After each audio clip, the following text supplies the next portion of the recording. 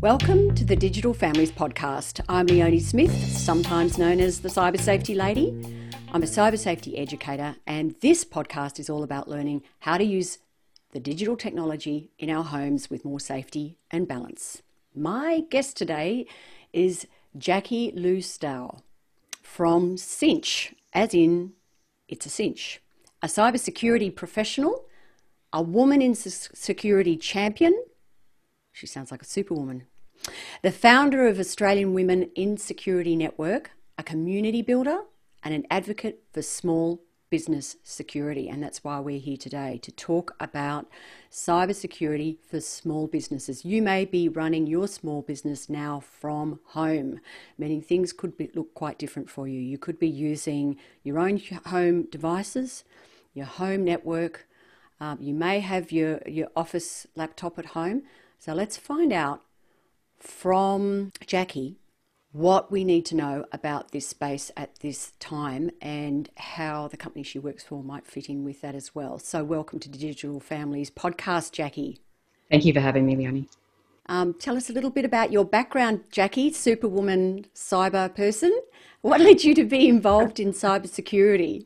I have to say that it's actually an accident that I fell into security, like a lot of people. Like me. Like you, exactly. Yeah.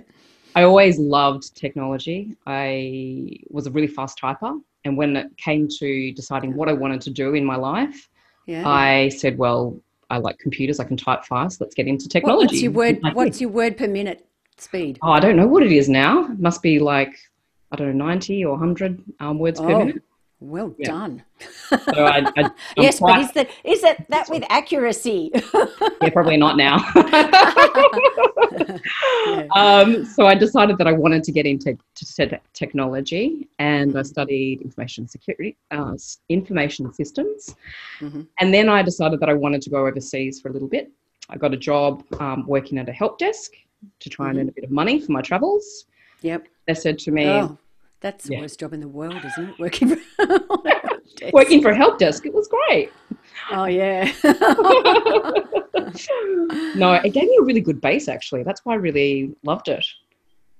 Well, it helps you understand what ordinary, everyday people have problems with. If that's who you were helping, yeah. Yes, exactly. And how to explain it in language that they can understand if you can't completely take over their computer with TeamViewer or something. Exactly. No. And it was always like, okay, have you rebooted? Yes. Yeah, exactly. Yeah, the number one thing, switch it on, switch it off again, or the other way around. Yes. But they wanted to move the help desk to Ireland, and I didn't want to move to Ireland. So they said, look, we really want to keep you. What would you like to do? We want to keep you in London. What do you want to do? And I said, well, maybe be a consultant. That sounds pretty cool. And they said, okay, we'll put you on a 6-week intensive training course where I learned about networking and security, project management. It was the worst 6 weeks of my life, I think. Oh, so intense. So at the end of it, I got my CCNA, I got Microsoft certifications, and then my SANS security certificate. And they said, look, now you can choose. Do you want to do networking or security? And I said, I don't know what security is. How long ago was this? This was in 2001. I bet there weren't too many women doing this particular job that you were doing at that time. There was 2 of us in my company. Yeah. Out of how many? In our team, there were about 20 consultants. Yeah. Yeah. Yeah. That's a whole other story, I bet. It's another story, yes. I haven't told that story many times, actually, so that'll be an interesting one, maybe for another podcast. Yes, that's right. But anyway, I thought that security was really interesting, so I jumped right in, and I haven't looked back since then. And here you are. Yep, and I've worked in many different countries in Europe. I worked in London for 7 years. I worked in Paris for 7 years, doing lots of different implementations across Europe. And then I decided to move back to Australia. And so I've been back here now for 6 years. So I was working at NBN and ANZ, and then I decided, I really want to help small businesses because I see that they're the ones that really need help. So I found out about Cinch, and I really loved what they're trying to do. So I decided to leave ANZ in my position over there, which was head of security influence and behaviours. And I moved over just a month ago to Cinch. Yeah. So speaking of small business, it's how I got into cyber safety, teaching women in small business security, very basic security. But it was something I insisted on doing because I kept seeing some huge mistakes that they were making, particularly around social media, where they would be using a personal profile for business.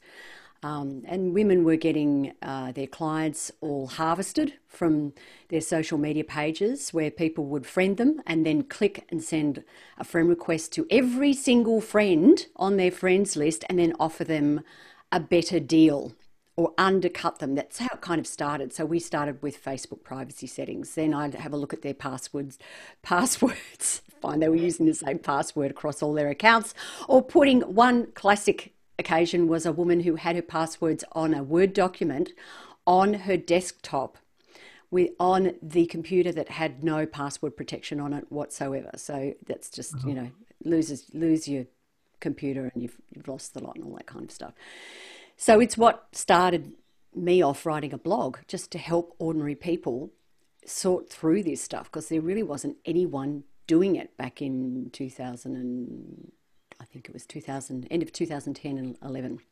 So what this podcast is about today is to talk to you about the issues that you're seeing for small business and what they need to be alert for and what they can do to help themselves alleviate the extra risks that we're facing at the moment. So we're hearing from places like ScamWatch that there is a massive increase in cybercrime at the moment. In fact, I read something this morning saying that there's some state actors trying to hack into our medical records online. What are you seeing, Jackie, as the main issues for small business owners who may now be working from home on maybe even personal computers and certainly personal networks? Yeah, that's exactly it, Leonie. We came into this whole COVID-19 situation and, crisis very quickly. So people that were working in offices, they had to quickly, start working remotely from home. And a lot of them didn't have potentially work devices that they could actually come home with. A lot of them may have, PCs in their office. So we're finding that some people are having to revert to using their personal computers in their home environment. And given what we're doing at the moment with all the different technologies, you can imagine that in some households, that person is using it for their work, they're using it for personal, and they may be using it also for their kids doing homeschooling as well. You have a home environment where people are using that one device for multiple different reasons. And for small business owners, if they actually are in that kind of situation, it makes it, first of all, really hard for them to do their work if, their school kids are trying to do their work, but also it brings about a lot of other different risks as well. So if you can imagine you using your computer for doing your work, you're receiving an email that might have come in terms of something personal. So a lot of the scams that we're seeing at the moment is that they're targeting people that are looking for information about, what's happening with the coronavirus. They're looking for information about, what best platform can I use to communicate with people? So like Zoom, looking for different packages for, information about the latest relief funds, for example. And a lot of Bitcoin is a big one at the moment. And Bitcoin as well. My husband's been absolutely flooded with scam emails around Bitcoin and coronavirus. Anything to get the attention. Anything to get your attention. And they are getting our attention because we're getting inundated with a lot of information. We're searching for information all the time.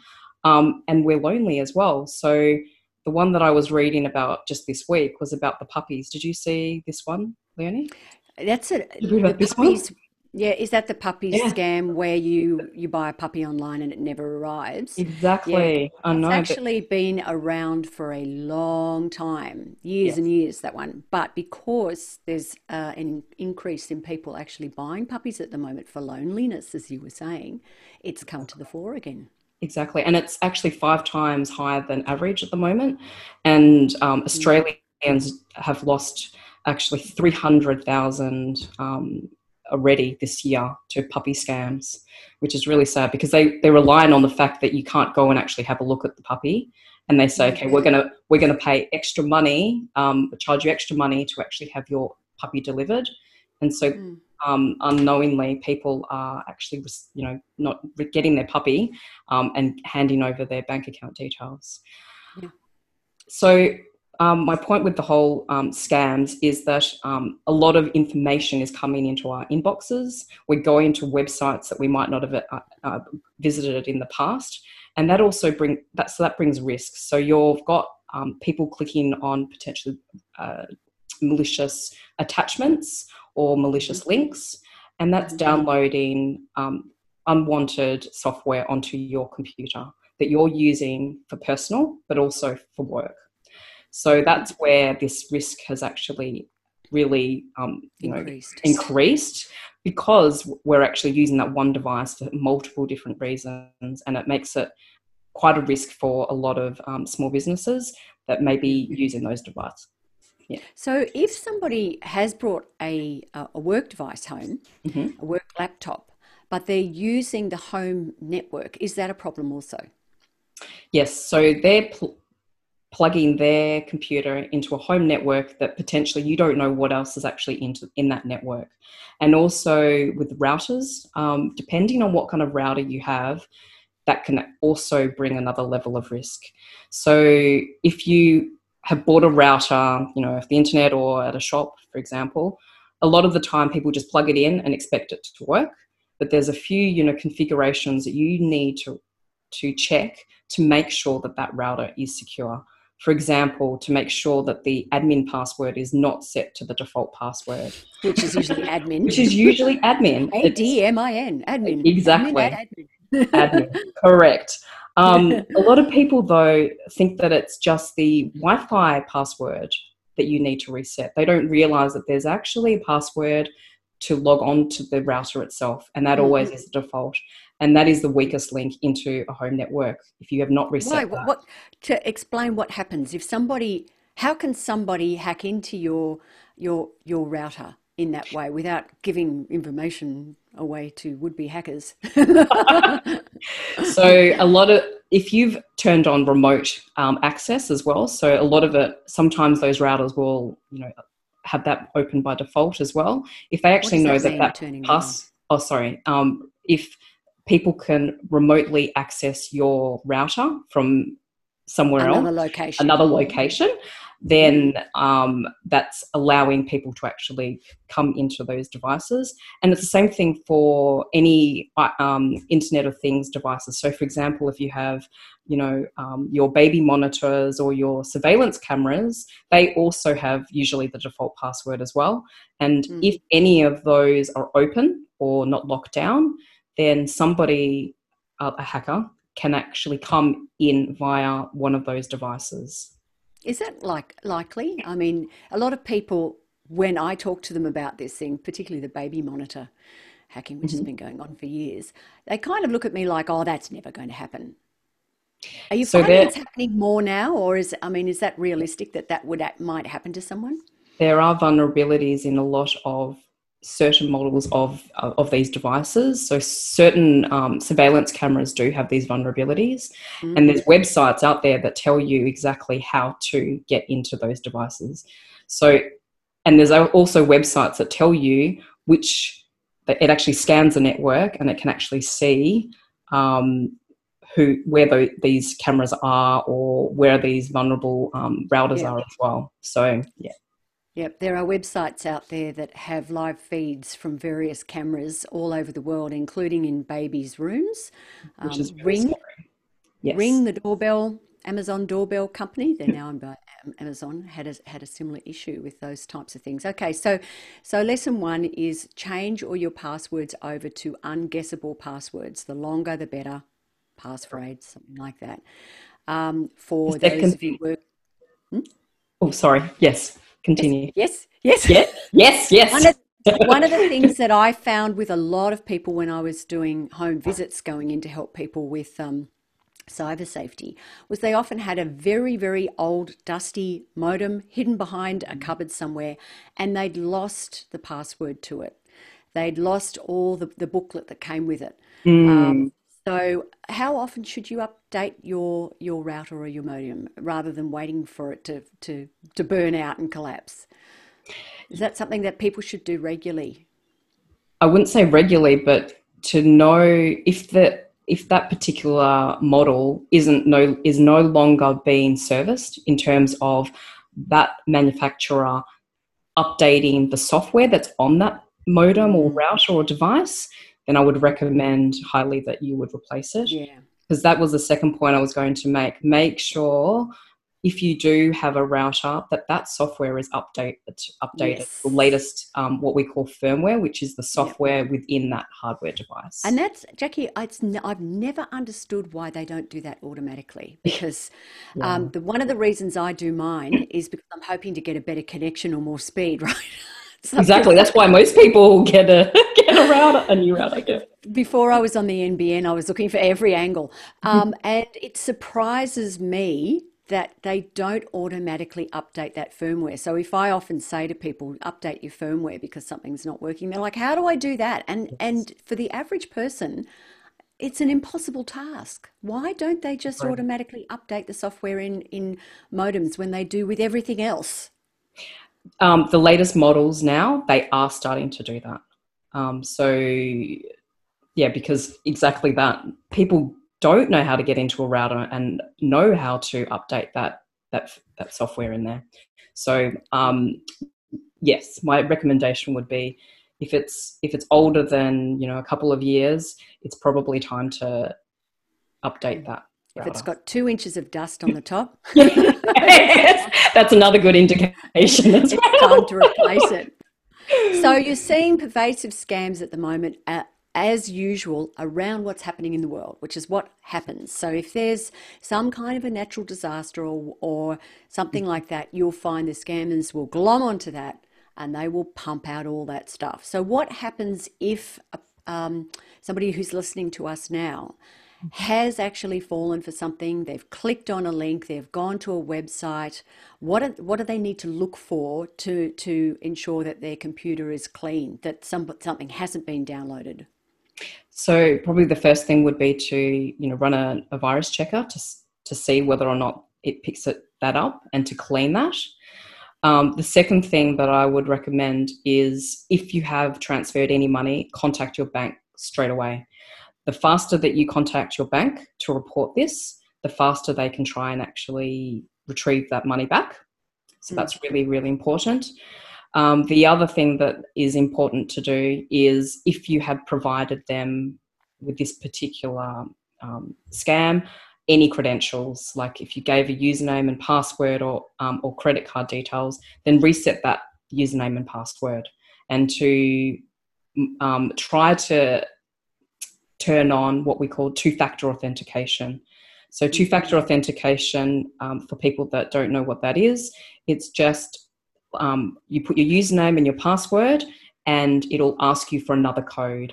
So for a lot of applications today, that will be maybe an SMS or it will ask you to get a special code from some software. That actually helps prevent people trying to get into your email. So if you did provide your email details by accident, for example, then they would need that other number in order to then get into your email. Yep, exactly. Um, so, a question for you about all the spam and scams that come through people's email. My husband's been targeted at the moment for some reason, and I know a lot of other people are finding the same thing. I'm seeing on social media a lot of people are complaining that all of a sudden they're getting so much more spam than they ever got before. The spam filters don't appear to be working. Do you have any idea of what's going on there? Has a person been put on some kind of a list that's been shared around? are they getting smarter at evading spam filters? So the amount of spam and scams that are going on at the moment is incredibly high. So spam filters, they're putting new rules in all the time. I feel that, Google and Microsoft do a pretty good job of filtering out a lot of it because it is a lot out there at the moment. What people can do to actually help themselves is quite a few different things. Number one is, first of all, be careful of where you put your email address when you're subscribing to different services.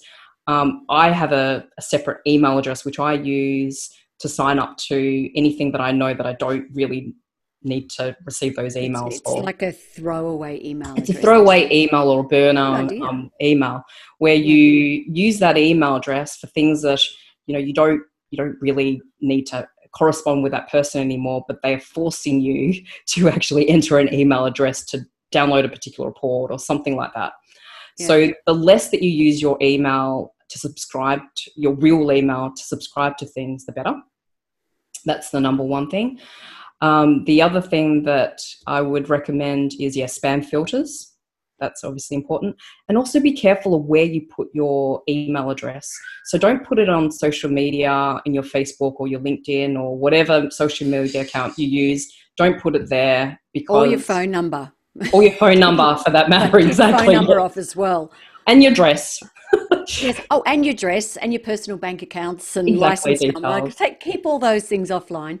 Keep all of those things offline. Your website especially. So small businesses, this is a really important one for you. Just be careful of putting your personal email address on websites because there are, applications that or services that go out and actually search for email addresses, and they will add those email addresses to a lot of these spam services.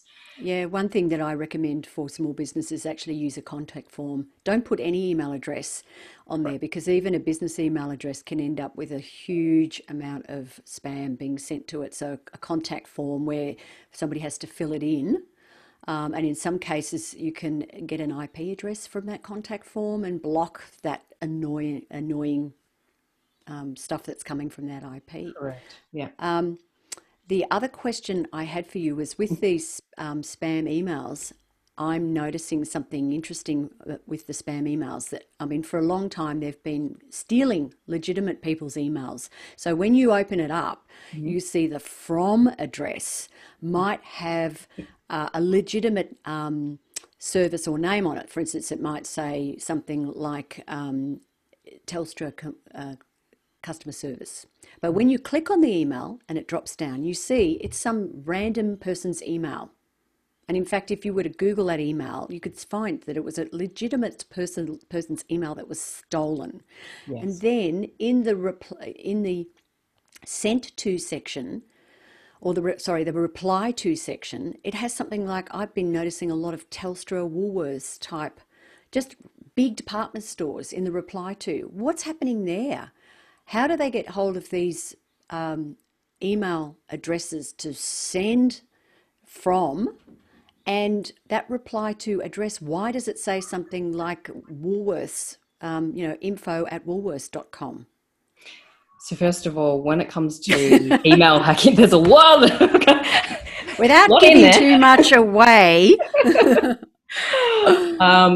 Unfortunately, a lot of people reuse passwords. That's one of our biggest issues. People will use the same, password for subscribing to a particular service, their bank, their work email, any application that they use. When a hacker or a cyber criminal obtains those details, what they do is they make an assumption that a lot of people do reuse their passwords.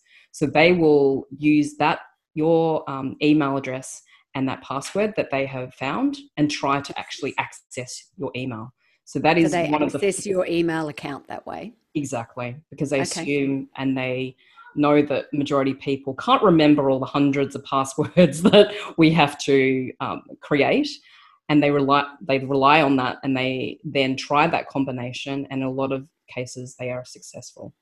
So they're hacking into people's email accounts to Emails. send those emails out and Yes, giving a very general reply to address, which might be telstra.com or something like that, that's right. just so And that no one can find them and no one can contact them back and say, go away. exactly. You.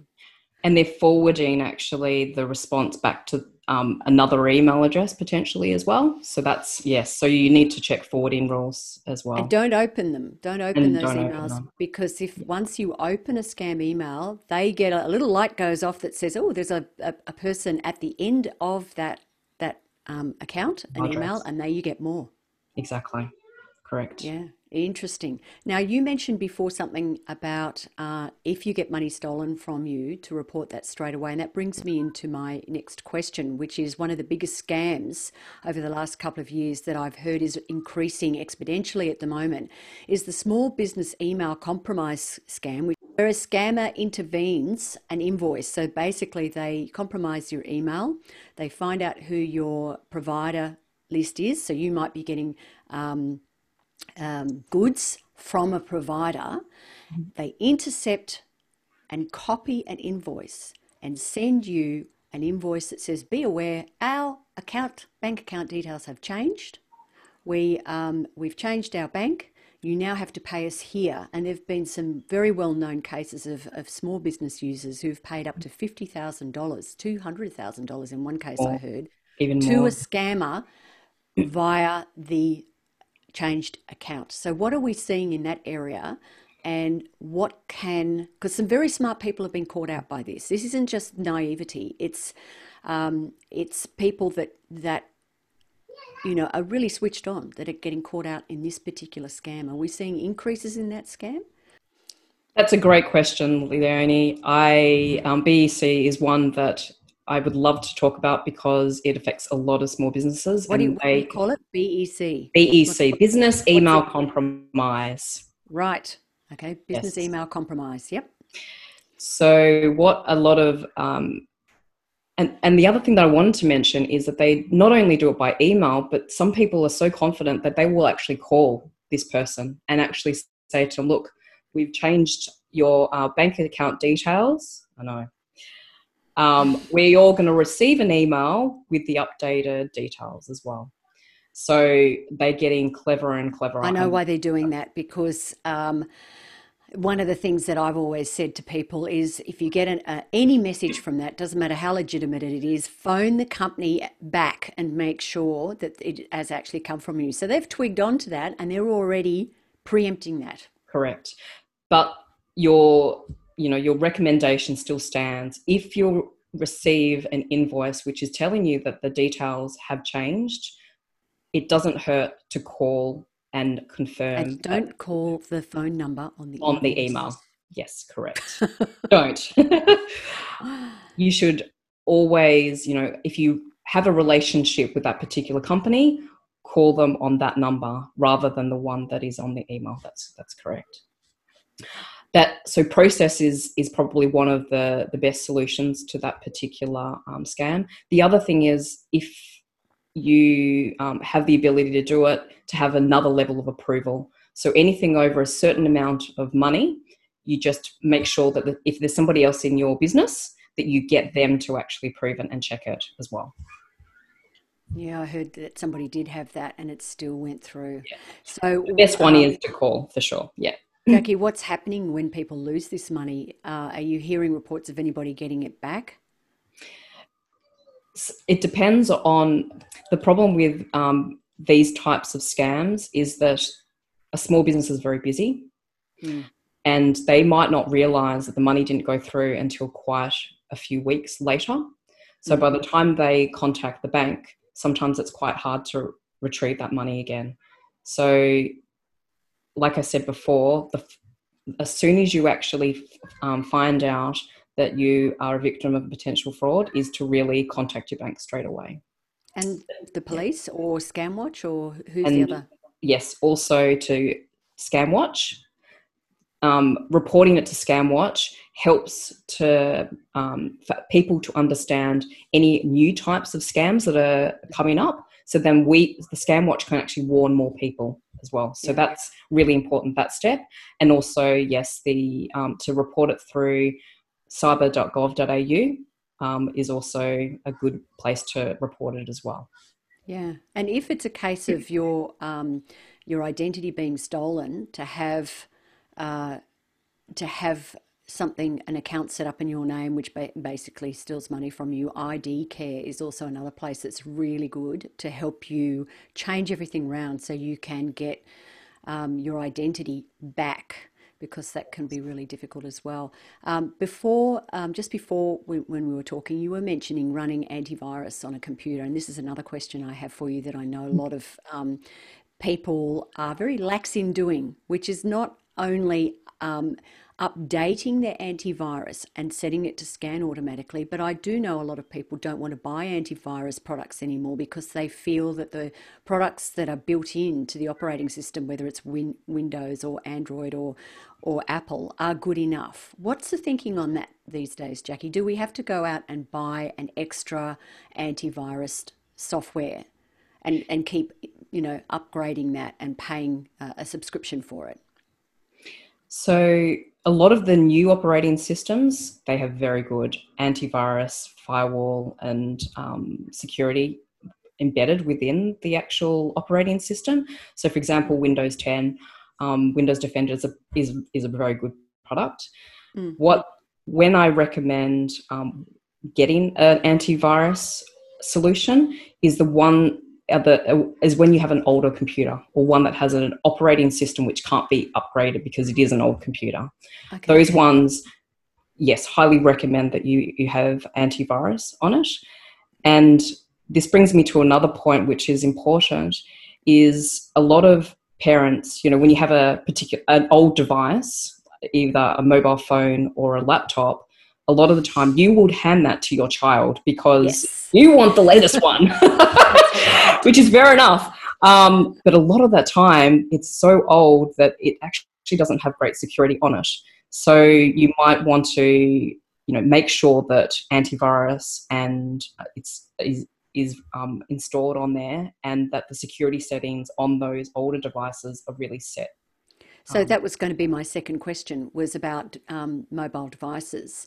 I have always seen a debate online about mobile devices, with some security people saying, yes, you should probably have an antivirus software on there. Some people saying it really doesn't do anything, the antivirus software on a mobile phone, because each app is separate. We don't have a single file system, although now we do have file systems on our phone that are connected to the cloud. So, for instance, you can have an iCloud file system that connects to the cloud. What's your thinking about antivirus software for mobile phones?